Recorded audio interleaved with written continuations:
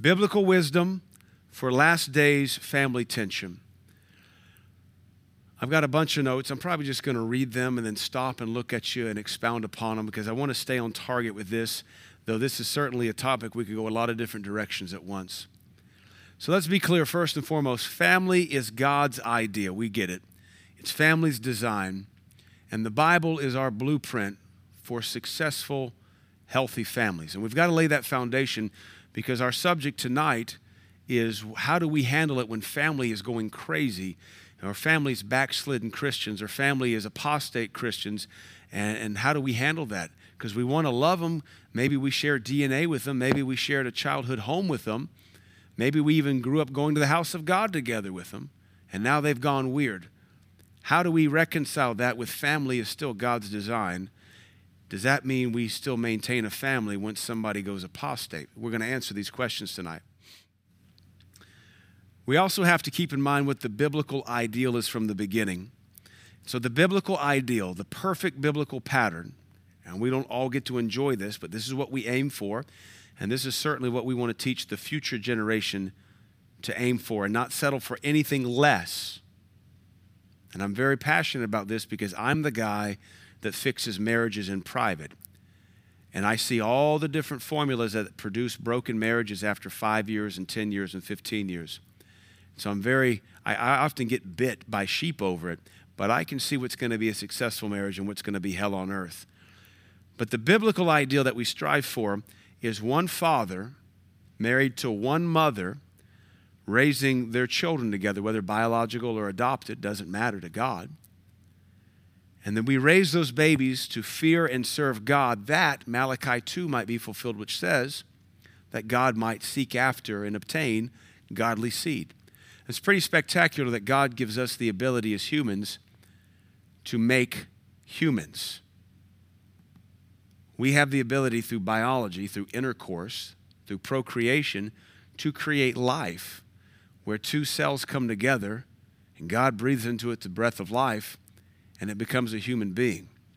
Not every child is conceived in ideal circumstances, but every breath breathed into that baby is the breath of God and an individual spirit. God's called the Father of spirits in the book of Hebrews.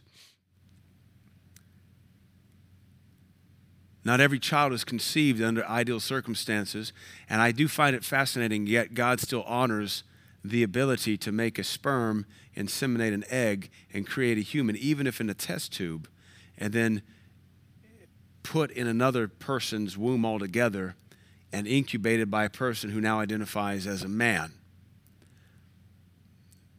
Ideal, God's will, perfection, one man, one woman, holy matrimony, then they conceive a child, and they raise that child in the fear and the admonition of the Lord so that the kingdom advances one generation after the next. When children marry, we're talking about God's blueprint, they leave father and mother, and they begin their own household. They might carry on the family name and maybe the family reputation, but they start their own household, and that reputation can change with that new household. They begin a new offshoot, and that new husband, that new wife, they begin an offshoot that they will then answer to God for. And that's okay.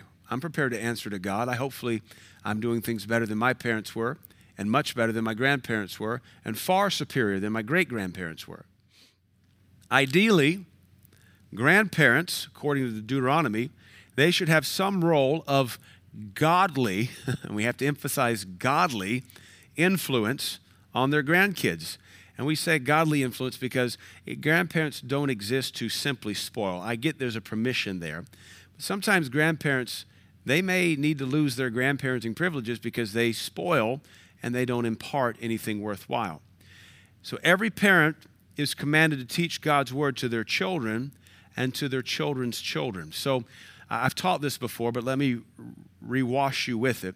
If you're a grandparent, there's a biblical mandate on your life. It's one of the mitzvah. It's one of the Old Testament laws that still carries through the New Testament, that your job as a grandparent is to have some kind of interest in your grandkids and not just to spoil them or buy them goodies or sweeties and take them to the movie, then send them home hopped up on sugar.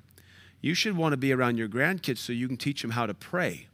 Get around your grandkids so you can teach them the testimonies of God that you know. Get around your grandkids so you can have a Bible study with them.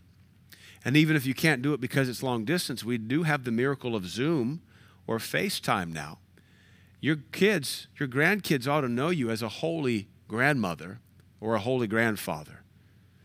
You don't want your kids to have to explain to your grandkids why you were absentee when they're 15 and 20 years old. You're supposed to be the patriarch and the matriarch of your legacy and your lineage, so you should step up and invest in the future generation.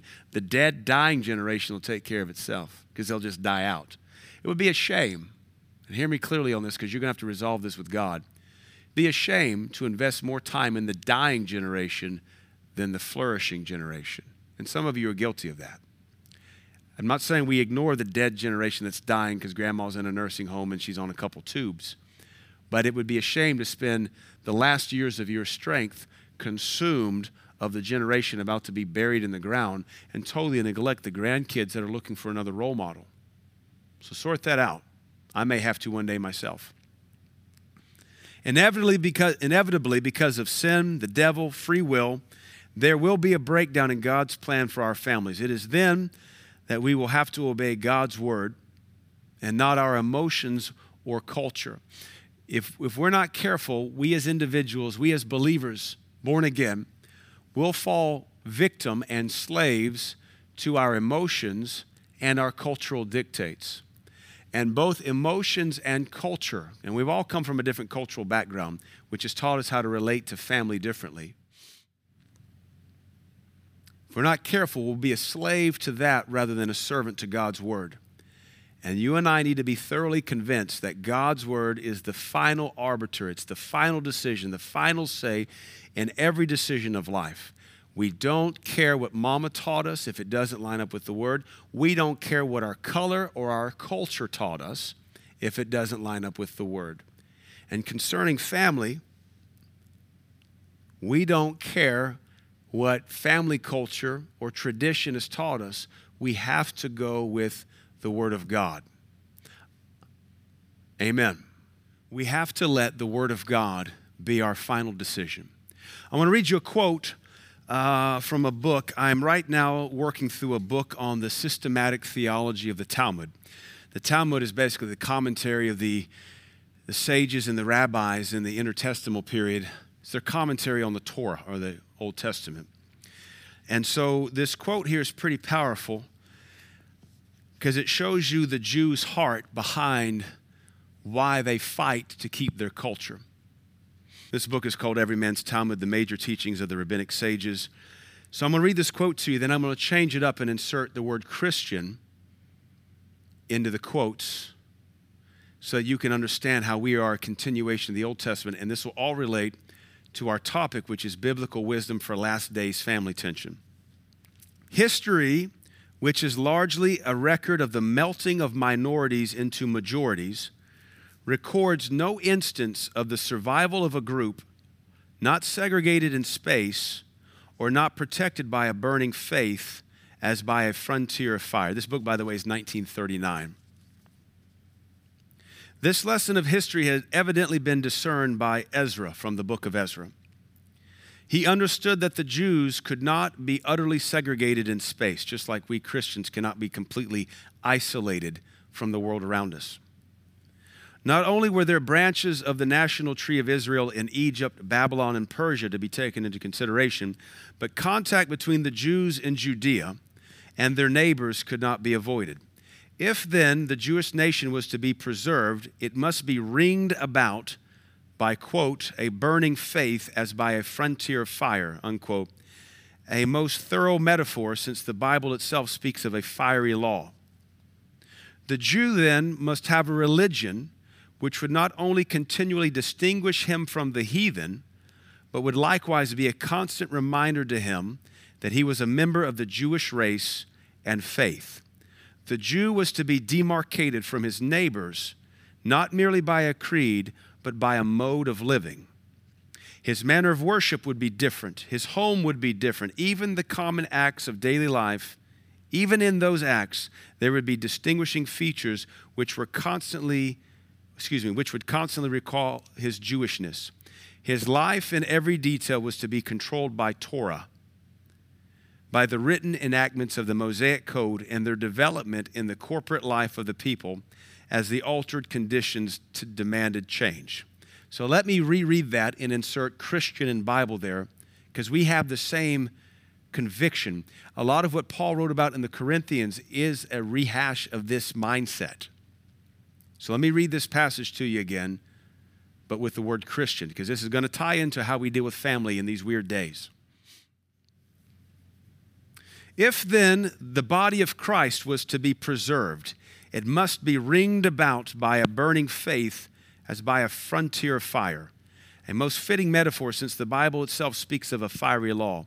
The Christian must then have a religion which would not only continually distinguish him from the heathen, but would likewise be a constant reminder to him that he was a member of the body of Christ and of the faith of Jesus. The Christian was to be demarcated from his neighbors, not merely by creed, but by a mode of living. The Christian's manner of worship must be different. His home must be different. Even the common acts, in those common acts of his daily life, there would be a distinguishing feature which would constantly recall his Christianity. His life in every detail is to be controlled by the Bible, by the written enactments of the law of God and their development in the corporate life of the body of Christ as the altered conditions around him demand change. So I like that quote, because it lets us know why the Jews were such sticklers for the Talmud or the Torah. And at the same time, we should have the same conviction that no matter what goes on, no matter what weird kid has what weird grandbaby, I'm going to stick with the Word of God. Okay? Let us begin with broad warnings, then we are going to home in on situational specifics. So we got to talk about what Jesus said about our families. So we're going to stay probably mostly in Matthew chapter 10. So turn there real quick. Probably not real quick. Turn there quickly, but we're going to stay there longly. Matthew chapter 10, verse 34. Verse 33.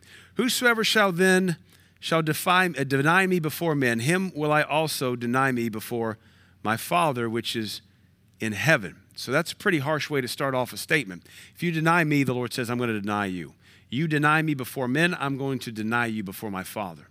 So that kind of sets the sample or the stage for what the Lord's about to teach his disciples, and that's us. That no matter what we do, we don't deny the Lord Jesus. Not to anybody. Not to aunts, uncles, cousins, nieces, nephews, in-laws, outlaws, step-parents, step-children. It doesn't matter.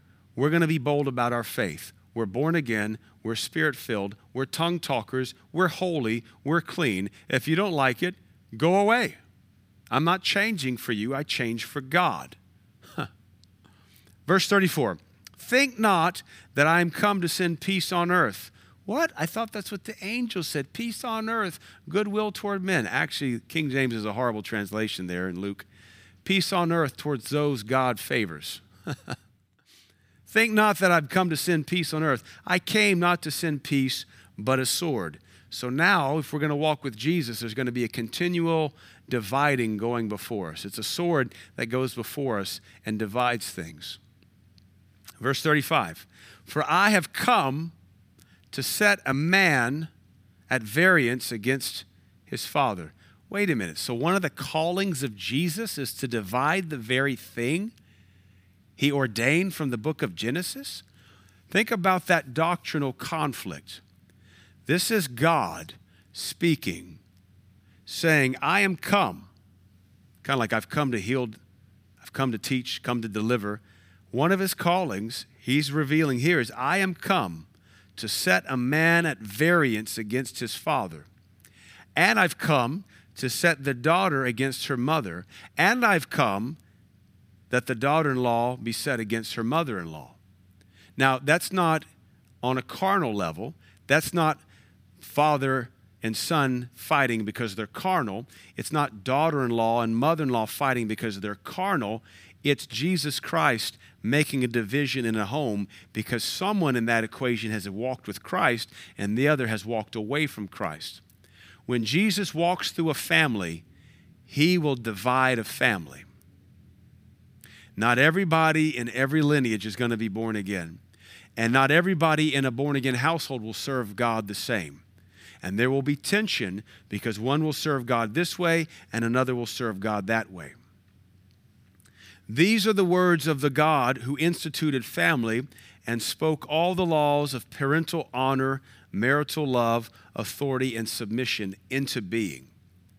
These are the words of our God who said, honor thy father and mother, love your wife as Christ loves the church, submit to your mom and dad, care for your children. And yet he says, but I have come to bring a division in the household. Now, if that's the word of Christ, we have to be prepared for it. And as we said coming out of Thanksgiving, a lot of us have noticed that since we were with our corporate, larger, extended family before, there's a greater gulf between where we are with God and where some of them are now. And it's because even if you're from a Christian family, the great falling away is occurring in every church in the world. And some of our extended family members are caught up with that. In my own extended family, and I have a large family on both sides of my parents, I've got some folks who've come to Christ after years of debauchery. I've got family members that have just now come into Pentecost in their 30s and 40s, and now they're raising their kids in Pentecost, which is awesome. My family doesn't know what to do about it to some degree. But 20 years ago, they were having affairs left and right and getting drunk every weekend. So in that regard, hey, praise God. I can probably see we're going to become closer family members. And then in the same family, the McMichael clan, extended Richardson clan, we've got folks that were serving God 20 years ago that are now shacking up, sleeping around, turning to the world. And so I can see that with those family members, there's going to be a variance. And since 1990, I rededicated in 95. Since 1995, I may be, that and my dad and my mom, we may be the most consistent Christians, and my cousin Phil. We may be the most consistently Christ-serving Christians on both sides, because we just keep trucking, doing the same thing we know to do. And it's funny because in our own testimony, we've seen family members do this behind us, some going towards God, some pulling away. At some point, you're going to go towards or away, and there won't be any time to repent and go the other direction. If the Lord Jesus says he brings division to a home, we have to be prepared. How we serve God will automatically control the distance between us and the people around us. And please listen to that. How you and I serve God, the intensity of our commitment, devotion, zeal, holiness, righteousness, prayer life, sacrifice, it's going to automatically, without us doing anything, adjust our proximity to people in our lives. If we serve God closely, it's going to put us in close proximity to holy, righteous people. If we backslide and go worldly, it will remove us from holy people and put us into close proximity with pagans. That's how Jesus brings a variance into a household. Christians that fervently and consistently serve God will be pulled apart from Christians that are lukewarm and peripheral. The Bible says, how can two walk together except they be in agreement? As you and I go up and family members go down in their walk with God, it's going to pull us apart. It's like if you ever play on escalators. We used to do it as kids, probably still do it as adults. And you're going to ride the escalator going up, and let's say your kid brother, he stands here and you hold hands, and he walks forward with you as you're going up.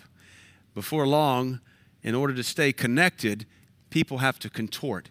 He has to contort upward, and if I'm going up on the escalator, I have to contort going downward just so we can stay connected. But the movement is inevitable, and it's unstoppable. At some point, I will either have to lean over and pull him up, which puts me in a weird position, or I'll be pulled off, or he'll let go. But either way, that movement is separating us. If we liken that escalator to the upward calling of Christ, then we need to be reminded again, we don't have permission to lower our walk with Christ to slow down for anybody. We don't have permission to come off the wall like Nehemiah. Nehemiah was called of God to go build the kingdom of God, to build a wall around Jerusalem, and he was tempted by a half-breed, a Samaritan. His name was Sanballat. He's a half-breed. Sanballat acts like he's interested in helping to build the kingdom, but he really isn't. What he really wants to do is to get Nehemiah to come off that wall and compromise his calling in his obedience to God Almighty. So in one famous showdown there in the book of Nehemiah, Nehemiah shakes his fist at his half-breed brother. Why are they called half-breeds? Well, the Samaritans were part Jew in their DNA and part Assyrian, not even fully Assyrian. The Assyrians, when they conquered the world during the Assyrian Empire, they brilliantly would go and scatter and go conquer. They would take the defeated enemies and bring them in and intermarry them with other territories. And by doing that, a people lost its identity and its culture, and he broke down the morale, and they allowed the empire to expand, and there was no threat of uprisal or coup because you no longer have a national identity. Same thing is going on in the nation right now. Marxism wants to break down our national identity because if we have no identity, we're easy pickings. It's an old military technique. We're just doing it through academia and social media now. So when the Assyrians conquered and they brought folks down and they conquered the northern kingdom of Israel, they brought down the slaves of other empires and they inhabited northern Israel with those slaves. And those defeated foes intermarried with the remaining Jews of the northern kingdom, and they became half-breed, half Jewish, half whatever. But the other thing they did that we're watching our extended families do is they mixed Judaism with pagan religion. And that's called syncretism. You're trying to synchronize two things that will never mix. And so the Samaritans had some knowledge of the law, some knowledge of Moses, some knowledge of the prophets, some knowledge of the Messiah, but they also mixed it in with a lot of paganism because they weren't pure. That's what Sanballat was. He was a Samaritan. He was a half-breed. He acts like he's interested in helping Nehemiah. He just wants Nehemiah to come off that wall. And Nehemiah, thankfully, he makes this giant proclamation. He says, "You listen to me, you little half-breed." That's probably more my translation. He said, "You have no right, nor portion, nor inheritance, nor lot in this city. And I will not come off this wall to be any part of you." And so he rebukes them. And we have to understand that some of what's going on are half-breed Christians in our families maybe trying to talk us off our wall. And we don't have permission to come off the kingdom's calling, the kingdom's standard, to go entertain Christians who've mixed paganism in with their mediocre Christianity. All this is the book of Nehemiah playing over again at Thanksgiving dinner or at Christmas. We don't have a permission from God to fall for it. If Nehemiah had come off that wall, God would replace him. And I don't want to be replaced. I want to finish my race. Maybe we can come up with one of those cool rhyming TBN things. Either finish your race so you'll be replaced, or don't be replaced so you can finish your race. Verse 36. A man's foes shall be they of his own household. That doesn't feel good. A man's foes shall be they of his own household. So we don't have to worry about enemies on the job or enemies at the university or enemies in the neighborhood. The promise, remember, we're word of faith. We like those promises of God. The promise of God is that our enemies shall be in our home. Now this word enemy, foes, King James, enemy, other translations, is this word ektros. Ektros, and I'm going to use it a lot just so we can distinguish it, because we need to understand this Greek concept of ektros. Ektros means to be hateful. Ektros means to be odious or contentious. Ektros means to be hostile, belligerent. It's a constant humming of opposition. Ektros is the enemy of God. Ektros is someone who opposes God in their mind. So let's insert those words here in verse 36. Jesus says, a man's hostility, a man's opposition, a man's belligerent foe will arise from his own household. Someone opposing God in their own mind will arise in our household. Now, what we need to do if we're younger families and we're still at home raising our kids, we've got to say, bless God, as for me and my house, we serve the Lord. And I'm teaching my kids. I'm paying attention to them. I'm not letting an iPad parent them. I'm not letting the neighbor kid parent them. I'm going to parent them. I'm not going to let the public school have their soul. I have their soul. We've got to make sure in our heart that we're praying, Father, may my children always serve you. May they always submit to you. May they bring me everything. May they trust you with their heart. But we got this promise here that says hostility shall arise in our household. That's the whole gamut of our family. There are some people we are commanded to count as ectros, and we're to treat them accordingly. And this is where we have to be very careful in how we handle the family tension of the last days. There are those within our extended families that will be pagans or backslidden, but they're not hostile. If they're not hostile, if they're not humming with hostility or opposition, if they're not hateful or odious, they don't have to be born again to be your friend or ally. I've got pagan family members that are probably more for me than some of my born-again family members.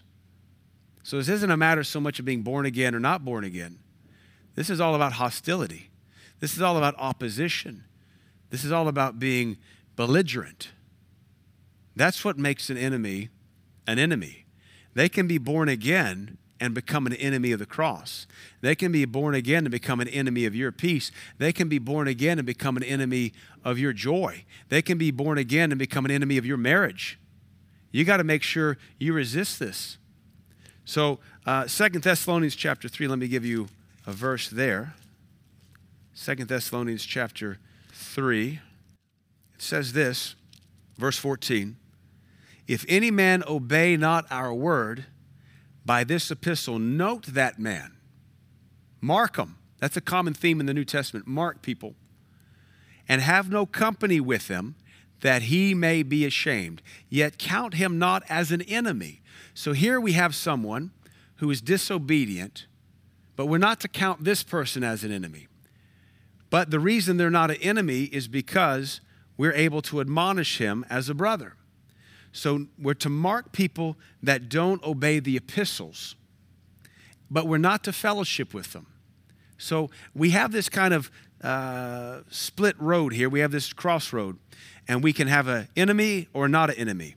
Just because you disobey the scriptures doesn't make you an enemy of the church or the enemy of the cross. But at that crossroad, depending on their attitude, we either count them as an enemy and treat them as such, or we don't. So how do we decide if they're an enemy or not? Are we able to correct them? Are we able to rebuke them? Either way, if they're disobedient to the epistles, the scriptures say we have no fellowship with them. If they are disobedient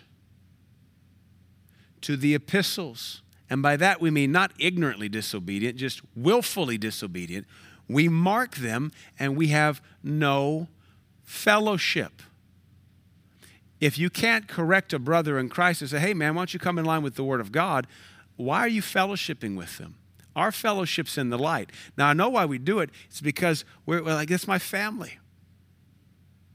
Again, if they're hostile, you've got to put them at arm's distance. If they're belligerent, you've got to put them at arm's distance. This verse informs us that we are to have no company with consistently disobedient believers, that they might feel ashamed, because shame might bring them to repentance. Furthermore, if we can correct that backslider and they receive it, we are not to count them as an ectros. We're not to count them as an enemy. We treat them as a brother, but it's a brother we can't fellowship with. The inference here, or what's inferred here, is that there are some we must count as ectros and then adjust our treatment of them. But what if they resist our correction? It's hard to fellowship with somebody who doesn't want to fellowship around our God, especially when they consider themselves a Christian. So what makes someone an enemy has everything to do with attitude. Again, I've got family members and even friends that are backslidden, they're pagans, they're drunkards, they might fornicate, but they respect that I'm a Christian. They respect I'm a preacher. They respect my zeal. They respect my holiness. And they dial it back when they're around me to show honor. There's a sick, twisted problem in our extended family members when they know we're holy, they know we're clean, they know we fear God, and they don't want to honor us enough to just dial back their sin just a little bit. There's a selfish, hostile perversion in their sin. Even the mafia respects the Catholic Church. I would hope even the pagan would respect the Christian at Thanksgiving dinner. There's a sick kind of rebellion in a Christian who won't dial back their sinful rhetoric at the Christmas dinner table for the Christians that are sitting there. What's the lack of respect? That's an enemy, and you mark them as such. Attitude is what turns a backslidden Christian from prodigal to enemy. Attitude, hostile attitude, is what turns a backslidden Christian from prodigal to enemy. A loved one can be backslidden without being hostile toward you, your God, your church, your faith. This is someone we can somewhat fellowship with that we might restore. But even then, we've got to really limit our fellowship. We cannot pacify or negotiate with those that are ekthros, so those that are hostile, belligerent enemies. According to Scripture, they are prone. This is what the Bible says of this word ekthros. All these scriptures you can think of. Ekthros, they're prone to cursing us. Pray for those enemies that curse you. So an ekthros is one who curses you. They mock you. They ridicule you. They send you hostile texts. They manipulate you with hostile texts. That is an ekthros. That is an enemy that God calls an enemy that the Bible admonishes us on how to treat. And if we don't obey the Scriptures in how we treat enemies, God's hand will be turned against us. And I know the argument is, what about love? God's word is love in action. Quit being a moron loving the way weird Americans do. We love according to God's definition of love. And if God's love says, put them out, have no fellowship, mark them and shun them that they might be ashamed, then that's the love of God in action. Not some weird mama who's still breastfeeding her grown kids because she's weird. We love with the love of God, the same love that made a whip, the same love that rebukes, the same love that corrects, the same love that says, woe unto you. That's the same love that dies to redeem. We got to stop being so pathetically American in our family love. We have to obey Scripture because if we love God, we keep His commandments. And His commandments are not grievous when you're mature. When you're immature, it's so hard. We cannot pacify or negotiate with those that are ekthros. According to Scripture, they are prone to cursing us, despitefully using us. You know, ekthros will send you a text to manipulate you. They'll send you a picture to manipulate you. They'll go around you to manipulate you. These are people we mark and we totally cut off until they repent. If you feed them, if you house them, if you clothe them, your God will be against you.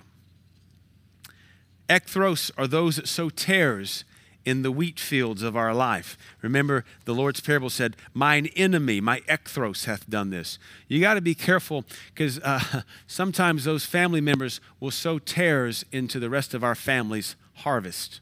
They'll go to aunts and uncles. They'll get on social media, and all they're doing is using their wicked words to sow tares into the wheat field that is our family. That's an enemy. You are to mark them and have nothing at all to do with them if you want to stay right with God. And the promise is if you'll mark them and shun them, they will be ashamed. And when they are ashamed, they'll repent. But as long as they think they can control you because you're not controlled by God, you're going to be led by them. They'll become your God, and you get to have your God's reward and your God's hand of provision and your God's hand of peace and your God's hand of joy and your God's hand of help. There's no family member on planet Earth worth that to me. This type of person will quickly move towards becoming the ekthros of the cross of Christ. Paul said in Philippians 3, let's look at that verse. Verse 17. Brethren, be followers together of me, and mark them which walk so as you have us for an example. For many walk of whom I have told you often, and now tell you even weeping, that they are the enemies, the ekthros, of the cross of Christ, whose end is destruction, whose God is their belly, and whose glory is in their shame, who mind earthly things, for our conversation is in heaven, from whence also we look for the Savior, the Lord Jesus Christ. So here in this verse 17, it says, mark them which walk so as you have us for an example. So this brings into us, presents to us a new concept, a new doctrine that we should look at briefly. The Bible is all about marking and judging. Now, that's not very woke. It's not very politically social justice minded. But the Bible tells us to mark people like Paul so we can follow them, and to mark people who are like Satan so we can avoid them. Romans 16:17 says, mark them that cause division and offenses contrary to sound doctrine and have no fellowship with them. Actually, it says shun them. Here it says, mark them that walk like Paul and follow them. So let me ask you, who are you supposed to mark and how are you supposed to treat them? Because what I'm observing in our church, in this fellowship, I'm watching some families mark people opposite of Scripture and then treat them opposite of Scripture. You're not marking the holy, the godly, the just, the upright, and following them. You're marking pagans, backsliders, and enemies of the cross, and you're following them. Regardless of how we live life, we're marking somebody to follow and somebody to shun. Folks come to a hard-hitting church like ours, they mark me and shun me. And they'll go to some limp-wristed, sheep-thieving, panty-waist preacher, they'll mark him and follow him. And what do you think the end result of that would be for their life and their marriage and their kids and their business? You and I need to be careful that we don't mark pagan children to follow and mark pastors and elders as hindrances and get offended at them because they have a higher standard than our pathetic family does and shun the high standard. I've learned this as a pastor, so listen very carefully. I stand in this office that God has called me to lead God's people. And for most folks called to this church, I become a litmus test. I become the Thermopylae, the hot gates through which you must pass to find your destiny. Now, this has only recently dawned upon me, but I have seen it played out in my own life. When I was in this church as a 19-year-old to 22-year-old, my whole destiny, apart from doing the scriptures, getting a good degree, being led by the Holy Spirit, my destiny was all in how I treated Pastor Vaughn and received from him. He was Thermopylae, that's the hot gates, that's where King Leonidas withstood Xerxes at the Battle of 300, which is really more like 8,000, but anyway, beginning of the overthrow that Daniel prophesied about the fall of the Persian Empire, that happened at Thermopylae. Xerxes had to pass through the hot gates if he wanted to take on Sparta, not White County Sparta, the real Sparta. I'm sure they said Yurt too, but they all died. When I moved from here to Knoxville, my destiny had to pass through a man named Darren Osborne. He was my pastor. He was my next set of hot gates. When he moved out to Oregon to start his next church and he turned the church over to Pastor Trey Jones, that became my next set of hot gates. And I had to submit to that man and serve that man and catch that man's heart and help that man. And my destiny was catapulted through those hot gates. And then I went to Indy and it was Pastor Tim Krause. And then I came back here and it was Pastor Kenny Vaughn again. Pastors become a sort of hot gates that if you want to be catapulted in the kingdom, you got to pass through them. Because you can't attack me, get offended at me, slander me, run me down, and your life be propelled. You can't do it. So some of you, you mark me and you criticize me when you mark morons in your life and you follow them. And I'm trying to give you biblical wisdom for handling family strife in these last days. It doesn't do you any well to get mad at me. I didn't ask for the responsibility of your soul, but seeing as how some of you really stink at life, you might do well to listen more and criticize less. I've taught you for years. Mark those that are doing better than you and ask them how they got there. Because some of you still meal about going nowhere in life, and you're pushing 30 and you got nothing to show for it. All right. This has come out a little bit punchier than I thought it would. It's just me and 2 cameras in here right now, and some moron who keeps knocking on the window over here that's distracting me. I hope it's not a package I'm missing right now. Here's how we can tell the ekthros that are the enemies of the cross. He says in verse 18, or verse 19, their belly is their God. They serve what they want, when they want, as they want. They glory in shameful things. They're not penitent. They're consumed of earthly things, as it says. They mind earthly things. And their end will be destruction. When you see somebody's life breaking apart, you don't follow that person. You mark them and stay away from them. If their life's falling apart, why would you go near that? If their kids are weird, if their marriage is weird, if their home is weird, if their money's weird, why would you fellowship with that? You got to mark that and be very cautious. Paul says, by contrast in verse 20, our lifestyle's in heaven. You can see how those people live. Our lifestyle's in heaven. So mark those whose lifestyle is heavenly and have nothing to do with those whose lifestyle will end in destruction. Lifestyles indicate whose friend we are and whose enemy we are. And we want to make sure we maintain the friendship and the alliedship and the allegiance to Christ. We want to make sure the enemy knows we're his enemy and he's not our buddy. Coming back to Matthew chapter 10, verse 37. He that loveth father or mother more than me is not worthy of me. Jesus told his disciples at this point, it's possible for you to be unworthy. It's possible. Now, we know we're not worthy. He makes us worthy, but it's still a statement of truth.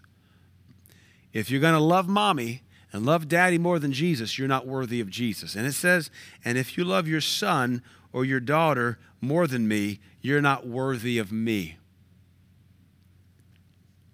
Wow. He didn't even go so far as to touch about grandchildren.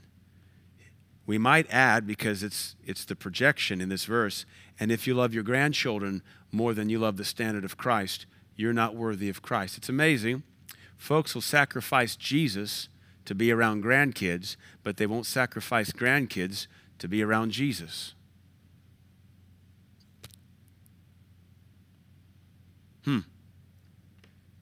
This verse stands in opposition to the 5th commandment, which says, honor thy father and mother.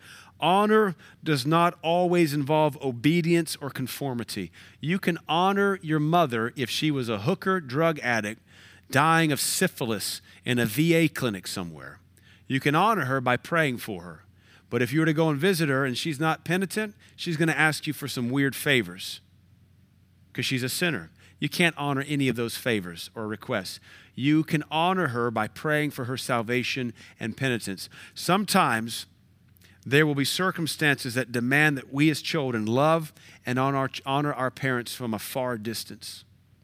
Maybe it's our children we have to honor from a far distance.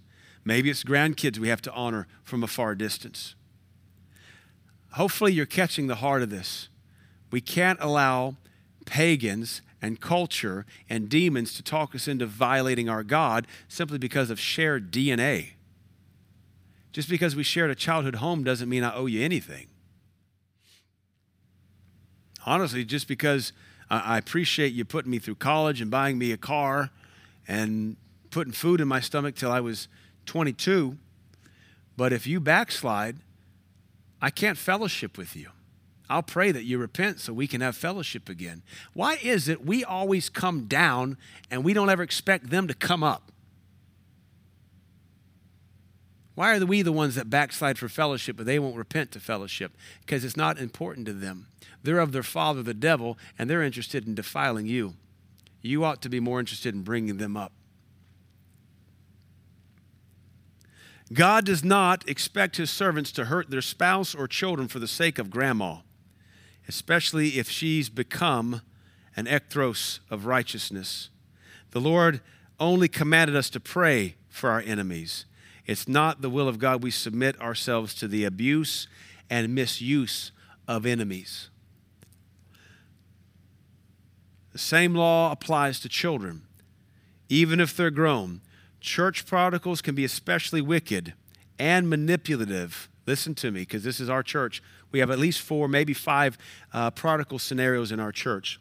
Church-raised prodigals can be especially wicked and deceptive because they know the lingo, they know the doctrine, they know the church culture, they know our convictions, they know that we're people of conviction, and they'll manipulate that for their own gain.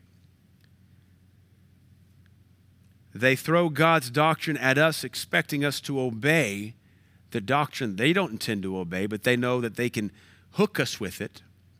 But when we remind them of the same doctrine or a similar doctrine or the doctrine they're disobeying, they recoil in anger and self-righteousness. When they say, you know, Dad, if you love me, you'd really help me because I'm your kid. And I said, you know, son, if you love Jesus, you'd repent and quit fornicating like a rabbit. Well, how dare you judge me? Anybody ever see that scenario play out? You know, Mom, if you love me, you let me come over. And you say, honey, you know, if you love God, you'd come to the house of God. Oh, you're just trying to control me. What do you think you're trying to do, you dimwit? When they want to use the law of God against us to manipulate us, and we present it back to them and they recoil in hostility, such a person is possessed of the spirit of lawlessness.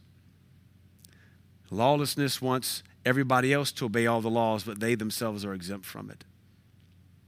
This person is to be marked and avoided and shunned. For some believers, we should read verse 38. He talks about your enemies being of your home. You got to love your father and mother less than Jesus. Love your son and daughter less than Jesus. He that taketh not his cross and followeth after me is not worthy of me. For some believers, the loss of family will be a cross they have to bear. Now, I hate to break it to us. Some of us have already lost family to the world. And it was a cross that wasn't so hard to bear. For some of you, if you're going to serve Jesus, if you're going to be counted worthy of our Lord Jesus Christ, to fellowship with him and to finish your calling in your race, you've got to be willing to bear the cross of family loss. Jesus did it. Remember? Hey, Master, your mother and your brother are out here waiting for you. They want to talk to you. While the Lord Jesus is busy serving his Father. And Jesus said, who is my mother? And who are my brethren, but those that do the will of my Father?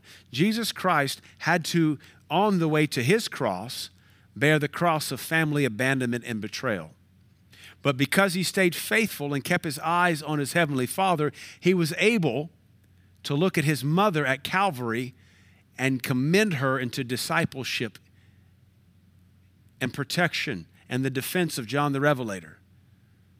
Only because I believe Jesus stayed faithful to his heavenly Father did Mary come full circle. And you and I, what we want to try to help God, we take our eyes off the Lord Jesus Christ and expect that we can save our kids or our parents or our brother. Can't do it. You and I are committed to Jesus. We don't come off the wall to play games with Sanballat. I don't care if you guys went to school together or you came out of the same womb together. Grandbabies make for wonderful demon bait, and they are awfully useful, manipulative pry bars. Grandbabies, whoo, you want to see a useless human being? Look at a grandparent when they hold that first grandbaby. Oh, man. Because they think all the fun, none of the responsibility. I've never been a grandparent yet, but all my friends that have become grandparents say, yeah, it makes you just about useless. Grandbabies become wonderful demon bait. Don't you love your grandbaby? Don't you love me? Don't you want to have fellowship with your grandbaby? Don't you want them to know you? I tell you what's interesting in our church. This is how we, this is the burden of pastoring. I've got grandparents in this church who aren't interested in their grandkids that are in this church. And the whole family's supposed to be in fellowship with God. And then I got grandparents in this church whose kids are grossly backslidden and they're tripping over themselves to deny Christ to be around the grandbaby. That goes on in this little church. And I wish the grandparents whose kids were in fellowship with God would take more of an interest in their grandkids, and those whose kids are backslidden and enemies of the cross would not be so stupid and weak as to be manipulated by a baby. Would you deny Christ for a baby? All right, Matthew 10:39. Boy, this is ripping it up. Maybe I should have let Dr. Cephas teach. He that findeth his life shall lose it. He that loses his life for my sake shall find it. If your heart is soft, your family is your life, and that's a good thing. I would say my wife is my life. I would say my kids are my life. For me, the cost now of going out of town is no longer financial. It's no longer a matter of safety.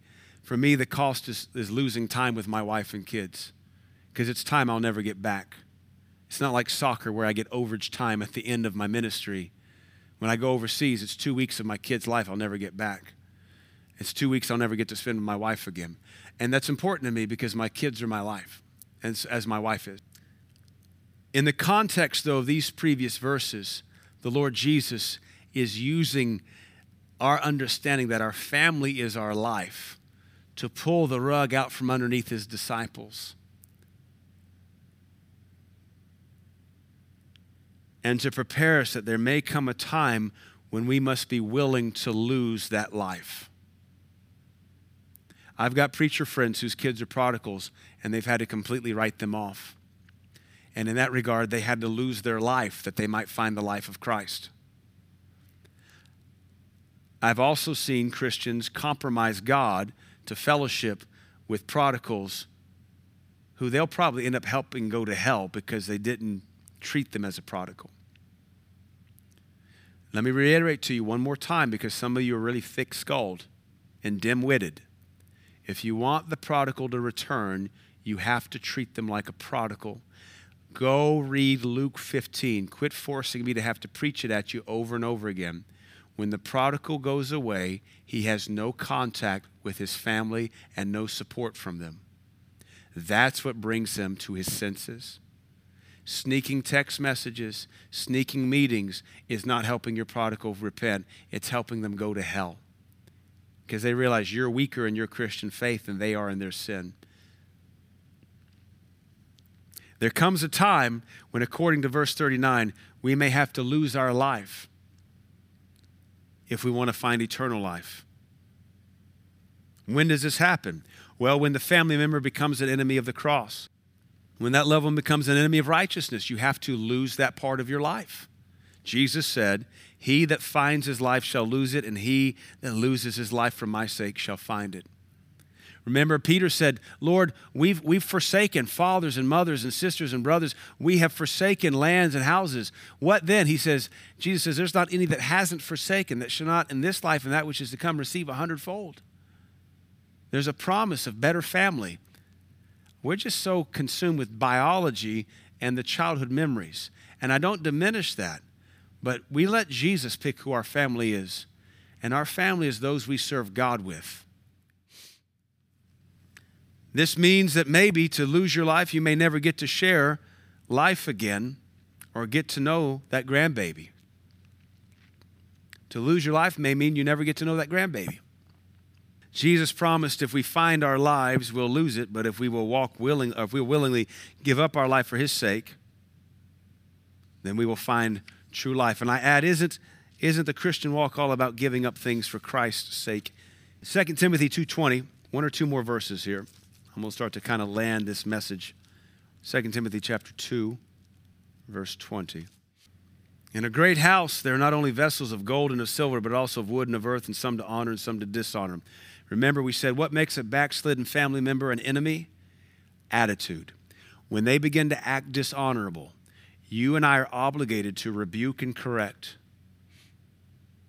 When my nieces were disrespectful to adults at Thanksgiving, or when my own kids were disrespectful and dishonorable, I've got no problem thumping and rebuking that. I've got no problem thumping or rebuking anybody who's dishonorable. You and I need to grow a backbone and a voice. Some of you men need to be reminded you have testicles, and you're supposed to use them not just to grow a family, but to remind yourself you're the head of the family. Attached to your testicles is a spine. You should grow one of those too. And at the end of your spine is a voice. Flex that from every once in a while, from time to time, and let the demon realm and your family know who's in charge. And be the voice and the mouthpiece of God. Amen. Pull the slack out of your family. Command things. It's how you're designed to be. Don't be emasculated. Some of you are just like teeth on a jellyfish body, trying to figure out why your marriage is horrible and your family's weird. Dishonorable vessels in a great house. What if that's our personal family? Let's put the McMichaels in there. In a great house, in the McMichael household, there are vessels of gold and silver, some wood, earth, some to honor, some to dishonor. If therefore someone in my household will purge themselves from the dishonorable vessels, maybe one of my kids needs to pull away from the other sibling. We move away from dishonor. It's not hard to spot. If it's dishonorable, move away from it. And as you move away from it, rebuke it. And if you have to block people, block people. You'd at least be more biblical than you are today, because blocking someone on the phone is equivalent to Romans 16:17 saying, shun them, mark them, have nothing to do with them. Maybe change their name to Romans 16:17 so you'll be reminded to not answer and block. Some of you are sinning against your God by placating sinful pagans. And you wonder why blessings are far from you and your life is in greater turmoil than ever. I'm going to read this to you out of the New Living Translation. If you'll keep yourself pure, you will be a special utensil for honorable use. I want that. I want to be a special utensil for honorable use. Your life will be clean, and you will be ready for the master to use you for every good work. That's 2 Timothy chapter 2, verse 21 in the New Living Translation. 2 Thessalonians 3:6 says, withdraw, don't seek fellowship. 1 Timothy 6 says, withdraw, don't seek fellowship. We're talking about biblical wisdom for dealing with weird family strife of the last days. So let me give you some practical thoughts, and I'm done with Scripture. You and I are going to have to get bolder. And as I told you, even some of our Christian extended family, they're not serving God as fervently as they once were. And if we're doing what we ought to do, we're serving God more fervently. And so the gulf between us gets broader and broader and broader. And they don't show any signs of repenting. And we're not going to repent either because we're getting worse for Jesus. We'll become yet even more vile. So here's some practical thoughts. Number one, we must be clear and bold about our doctrine, our stance, our commitment to Christ, as if they didn't already know. Offer to pray over the dinners. Offer to pray over the meals and be bold about it. Not belligerent, just bold. Talk about Holy Ghost church services. Hey, cuz, what have you been into? Man, we had this awesome Holy Ghost church service. Holy Ghost was moving. Tongues were talking. People were falling out. People were getting delivered. We got these druggies coming in. They went from booze to weed to meth to no teeth. Man, they were messed up, but God gave them teeth. Kind of subtly tell them, you're a boozer. Hope you have a good dental plan. Be bold about your doctrine. Don't be a coward. Doctrine's how you live. It's not just what you write down in your notebook. Number two, we must not be afraid to rock the boat and answer the tension produced by sinful family members. I'm not saying go to family reunion looking forward to a fight, but don't be a coward either. Don't be afraid to rock the boat. Answer the tension. Answer the tension. Be a peacemaker. If there's tension, there's no peace. If there's tension, shutting your mouth keeps the peace. That's not peace. We're called to make the peace. We make peace by calling out sin. Remember, they are probably more vocal and more committed to their sin than we are committed to our doctrine. So we got to repent of that. Don't be snookered. They're stronger in their sin than we are in our righteousness. Number four, keep in mind hostility determines fellowship proximity. If they're super hostile, we're super distant.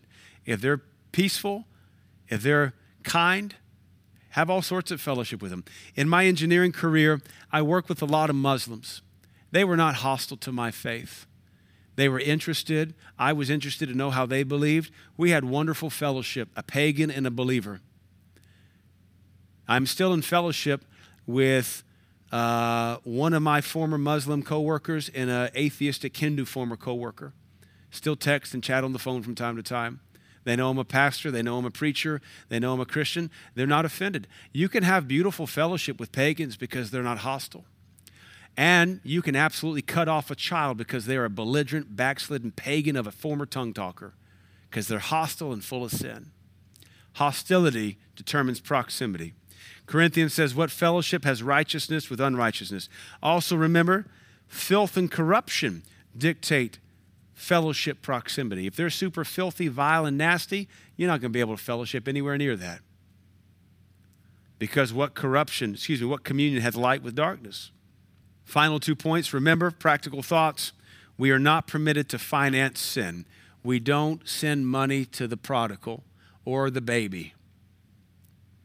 We don't finance sin. Because we reap where we sow. Where you send money will bring things back to you. Final point. We must protect our families from the subtle defilement eroding away at the fabric of society. The head of every household must set the tempo and standard and ensure that everyone under them is on the same page. Now, unless you've had testicular cancer, men, you still have 2 gonads. They determine, at least they're supposed to, your masculinity. We have all sorts of vulgar figures of speech to determine how masculine a man is depending on his testicles. To those set of testes is attached a spine, not actually, but you get what I'm saying. You're supposed to have a backbone too, man. And at the top of that spine is a voice whereby you lead, you command your family, your household. You make decrees and declarations. You adjudicate justice in your home, and you declare what you will and won't stand for. My kids are of the learning age that when we come away from family reunions, we have debriefing discussions. And I'm very open with my kids about it because they've already got questions. They're super smart. And we troubleshoot and we judge everybody in my family, from my dad to my mom to my brother to my sister-in-law to cousins to nieces to grandparents. We talk about them all because my job is to teach my kids the law of Moses and the commandments of Paul and the Lord Jesus Christ. So they're judging things pretty accurate. Sometimes I might say, Lyd, what would happen if what happened today took place in our home? Her eyes always get real big. Oh, Daddy, no. I said, yep. It's because we fear God. And I'm so proud of you, sweetie, that you can tell it's not right. But I command my home. I have a voice. My wife is my best disciple. My kids are 1, 2, and 3 after that. So that should be your testimony, man. We are to find peace and pursue it. We're to make sure we can resolve biblical tension or find biblical wisdom for the tension that arises. And please hear me out. There will come a time where you won't be able to do some of us, maybe me. We won't be able to do family reunions like we used to. We just have nothing in common anymore. And that's okay. Not ultimately, but it's okay if we can't go. We got to be able to speak up and say, I'm sorry, this just isn't working. I got too much light, there's too much darkness. We got to separate ways here. I want to keep your families clean. We want everybody to go to heaven. We want everybody in our family to go to heaven. It'd be awesome to have a family reunion in heaven, and it's all our last name. But it ain't going to happen. We can protect those under our roof, and we must. We must pray fervently. We pray for those that have become enemies. We pray that they repent. We pray for mom and dad, even if they're druggies in a nursing home somewhere. But you and I have got to keep in mind, God has not called us to suffer at the hands of people we can avoid. We're called to seek peace and pursue it. And if family reunions lack peace, don't go to them. And don't invite them. What are you, a fool? Why would you invite turmoil to your home? Peace is a precious thing. If you got it, don't spoil it. And maybe for some folks, they don't know what peace is, so they don't know when they've lost even more of it. They're just used to turmoil in their squirrely head, so they invite more of it. We got to do better than this, church. This has been biblical wisdom for last day's family tension, brought to you by your Thanksgiving dinner. Let's bow our heads here and pray. Father, I thank you for this lesson from the Gospel of Matthew. Jesus, you care about us, and you know we got weird family. We want to see our family in heaven, but we know some of them aren't going to be there. You've called us to be salt and light, but to do that, we can't hide it under a bushel. And some families don't like our light. They're handing us a bushel when we walk in through weird manipulation, through attitude, and through sassy talk. And so, Lord, if they hand us a bushel, we'll just turn around and go home because we're not hiding our light. May we be bold, not rude, but bold. And may we let our light shine. Father, forgive us our lack of voice. Forgive us our complacency. Forgive us our cowardice. May we stand bold for you. Help these families, Lord, I pray. In the name of Jesus, let's pray something together. Father, in Jesus' name, forgive me. Forgive me for being a coward. Forgive me for flirting with sinful family rather than confront it. Help me, Lord. Help me win my family. Help me be a voice of righteousness. Help me resolve family tension. And help me glorify you. Help me, Lord, stay faithful and committed to your gospel. In Jesus' name, amen.